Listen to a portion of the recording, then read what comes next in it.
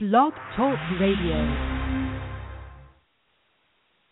Greetings, everyone, and welcome to Game On. I'm your host, Jerry Jacob. This is a new show produced by She Got Game Media, and it's all about success stories.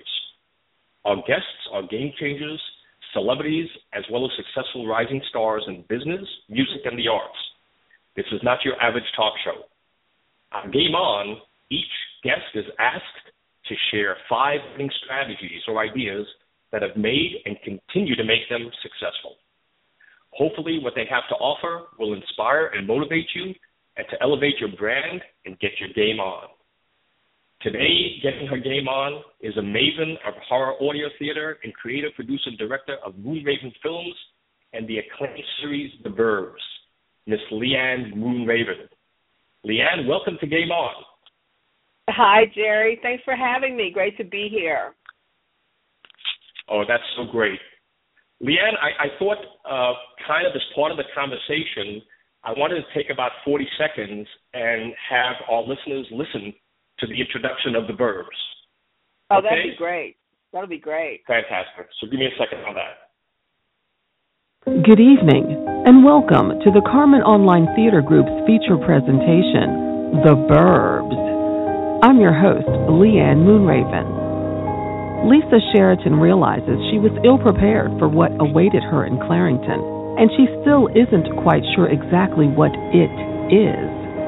As things get more and more bizarre, and she encounters more and more strangers, Lisa's relationship with her daughter Brittany also seems to be unraveling as well.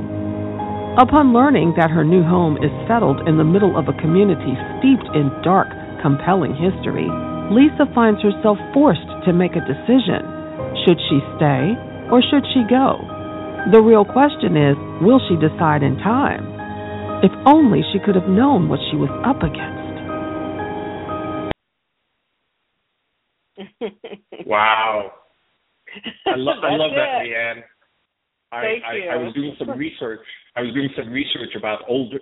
I didn't realize that horror audio theater goes back to 1938. So the quote that I got from it is, "It's fear you can hear."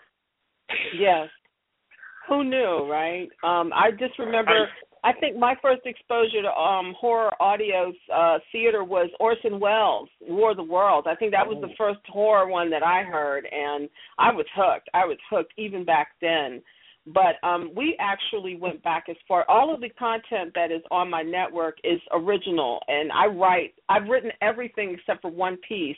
Well, actually 2 pieces, and one of them was written by Isaac Thorne that we did, but the other one was an original piece from what they call The Creaking Door, and it was a British audio horror series, and it was called Alive at the Grave, and I completely rewrote it and modernized it and Americanized it and called it Buried Alive. But, yeah, it goes way back longer than you would ever really think about. Yeah, I was actually surprised that it goes back that long. And how did you, just to kind of quickly in a few minutes, how did you get involved with it? Well, it's really kind of funny. I won't mention any names, but there was somebody else who had approached me to help her with producing audio theater, and it wasn't horror. They were just simply remaking old scripts from like the 40s, and it just wasn't really done very well. And, you know, sometimes you look at something and you say, well, yeah, I can do that, but I can do it better, you know. And I got the idea, and I thought it was a great idea, and I thought that, you know, this is going to be the next big thing. This is audio theater is going to make a comeback, and it because people want to sit and listen now. They don't want to sit and watch, and people are moving away from television, and they're watching things on the internet. And so I really believed that audio theater was going to be the next comeback kid. And so I was talking with a friend of mine one night, and I was telling him about all the strange things that go on in my neighborhood and in the house that I lived in, and that the land itself had a deep, dark history. And I was telling him about it one night, and then I said, you know what, this would make a really great horror story. And we kind of laughed about it. And then I was like, oh, wait a minute. this will make a really good horror story. And so, that seed was planted, and then I kind of matched it up with the audio theater idea, and then it just kind of morphed into this thing, and we're like in the middle of season 3 already. That's amazing. One thing that I remember back then, I think I'm not sure there was again, everything was sponsored by, like Colgate Palmolive or the Standards. Exactly. And I think one of them was called the Theater of the Mind? Yes. You're absolutely right. Yes. Well, I'm heavily influenced by Alfred Hitchcock, and I just love his style, and I really think that he was the master of being able to tell these bite-sized stories in a very short amount of time. And because I know that we're busy and we have active lives, and my plan was always to keep each episode bite-sized so that people could listen to a complete episode and have a full story in a very few minutes. So that was always my plan. And so each episode of The Burbs is only roughly 12 minutes, between 10 and 13 minutes, somewhere in there. Because my idea was, there are 6 episodes per season, and my idea was that if anybody ever missed an episode or missed a whole season and wanted to catch up, they could listen to a whole season in an hour. And we mostly have an hour to listen to something, whether we're driving or in the gym or cooking or whatever. We have those few moments that are available. Anything longer than that, people have to go put the clothes in the dryer or go cook dinner or pick up the kids or the phone rings or something like that. So just, following his model of keeping everything really small. Right. Well, with that in mind, in time, one of the things that we talk about and the format of our show is success stories. So I really would love to hear, we did ask you to send us, your, words or success strategies. And if you don't mind, can you share that with the audience? Because that's, again, we could always have another interview to talk a little bit more about your, the horror audio theater, but I wanted to really get into your actual success strategies. Sure. I have 5 of them, and I'll go through them really quickly. The first one is never give up, never surrender. And the funny thing about that is it's a quote from the movie Galaxy Quest, which is hysterical. I love that movie. I can just watch it over and over. But that message, never give up, never surrender, is so pertinent and so relative, especially in the entertainment industry. And so I carry that with me, and it's one of my mantras almost, never give up, never surrender. So whatever happens, never, ever, ever stop. The second one is never let anyone steal your dream. I did that 30 years ago. Somebody told me that I would never make it in the film industry, and I believed him, and I quit. And it's taken me 30 years to come full circle and recover from that. And look, I'm doing exactly what he said I couldn't do. So don't ever let anybody steal your dream. You might have to modify and tweak it, and you might have to fine-tune it a little bit, but don't let anybody tell you that you can't do something. The third one is because I believe in being a great leader, not just a good leader, but a great leader. And I think where some leaders fall off is that they try to do everything themselves. They think in being a great leader, they have to do everything. But my philosophy with that is a great leader surrounds herself with people who know how to do everything. And then she learns from them. So, for example, James Bryan is my vice president, and he runs the Moonraven Films side of our companies. And because he's a brilliant as an actor, but also in the film industry, so he is the expert in that. So he runs that. And then, we have Dave Davis, who works as our music supervisor. He's an expert in that, so he runs the music department. So I don't try to do everything. I try to find people who are experts in what they do and then give them free rein and autonomy to do what they do best, and I don't micromanage them. The next one is, when a man is a tough businessman, he's business savvy and he's a brilliant business person and he's got vision and drive and ambition. And when a woman does it, she's a bitch. So I had to learn that being a bitch is okay. It's okay if that's what it takes to get the job done, as long as nobody gets hurt and it's done with integrity and done for the right reasons for the business and to move it forward. Sometimes you have to be. You have to make tough decisions. You have to make unpopular decisions, but you have to believe in your vision enough in order to be able to stick to your convictions and stick to your vision and drive the vehicle through the paths that sometimes are twisty and turny. And then the last one is always, always, always, without fail, stay pure of heart, stay honest, and always help other people.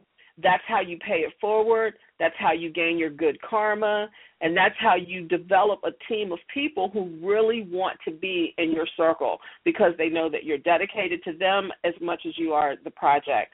So there's no excuse and there's no shortcutting that last one. You have to always help people. If people need help, help them because there's enough business, there's enough people, there's enough work for everybody. So you never should be, well, I can't show them how to do that because then they'll know as much as they do than I do. But you never know. That person may go on to be great and then pull you forward. So you always need to be receptive to helping other people and keep a pure and honest heart about you. And so those are my 5 things. Wow, I think that's that's huge in terms of an inspiration. What I wanted, if I may, to follow up is I love them all, but the first one, when you say never give up, never surrender, especially with so many people being naysayers, if you can, Liane, give us an example in your life as to whether it be family or the support system you have and things like that, where with that type of strategy and drive came through. Well, I think it's really pertinent because what happened was I have always been drawn to the arts. Ever since I was a little girl, I wanted to be an actress, and by the time I went to high school, I had been cast in a lead role in a couple of plays, and I really wanted to go into film production. And back then, that was before Oprah and Shonda Rhimes. Oprah opened a lot of doors for black women in media, but this was before Oprah's time. And I was attending the state university, and the chairman of my department, the second year of editing, we didn't have all this internet and software stuff. Editing was a lot different back then. And I was having trouble with an editing class, and I went to my department chairman, and I said, I'm having trouble with this editing and blah, blah, blah. And he looked me right in my face, and he said, well, you might want to consider changing your major anyway because there are no black women in Hollywood. You've got 2 strikes against you. You're black and you're female. You'll never make it out there. And I was 18 when he said that, and it just devastated me. And I came from a family who didn't really show a lot of support for the creative arts. And so it just kind of threw me into this depression, and I ended up quitting school behind it. And I kind of put that dream on hold. But if you are a dreamer and you know that something is ingrained in your soul, then you know that no matter how far on the back burner you put it, it will never go away. And that's how film was for me. And as technology caught up with me, I started making videos and putting them on YouTube. And I was always in radio, even on the campus radio station. I had a radio program. And so I started doing a podcast. And technology caught up with me, and I started meeting people in those circles and growing and maturing and learning, and I was like a sponge, and I surrounded myself with professionals already in the business. And that's when I heard that quote, never give up, never surrender. And it really was almost a cathartic paradigm shift in my life, and that's when that became my mantra, and that's what I live by now. Wow. No, it's it's inspirational, and just hearing you talk about it, I give you a lot of credit to persevere, and especially at such a young age to be told no, and it can't happen. So I certainly give you a lot of credit. It was devastating. Yeah, it was rough. But look at me now. I don't look back. I look at me now. And like I said, I've got James Bryan on my team, Dahjn Maria Gomez, Siara Dave Davis, Jim DiNatale, Shara DiNatale, Brad Smith, Keon Reed, Mary Dooley Davis, Anthony Stanton, and Jax Atwell. I think I got everybody. Great. I hope I got everybody. Liane, I so enjoyed our conversation today, and I wanted you to share, how do we get in touch with you? How do our listeners listen to episodes of The Burbs? So with that, give us a quick idea of how they can reach you. Okay. They can find out all of that information by going to our website, which is CarmenTheaterOnline.com. CarmenTheaterOnline.com, or find me on Twitter, which is Liane Moonraven, and or they can get in touch with you, and I'm sure you'll let them know how to find me. I will. Well, again, thank you very much for being a guest on Game On today.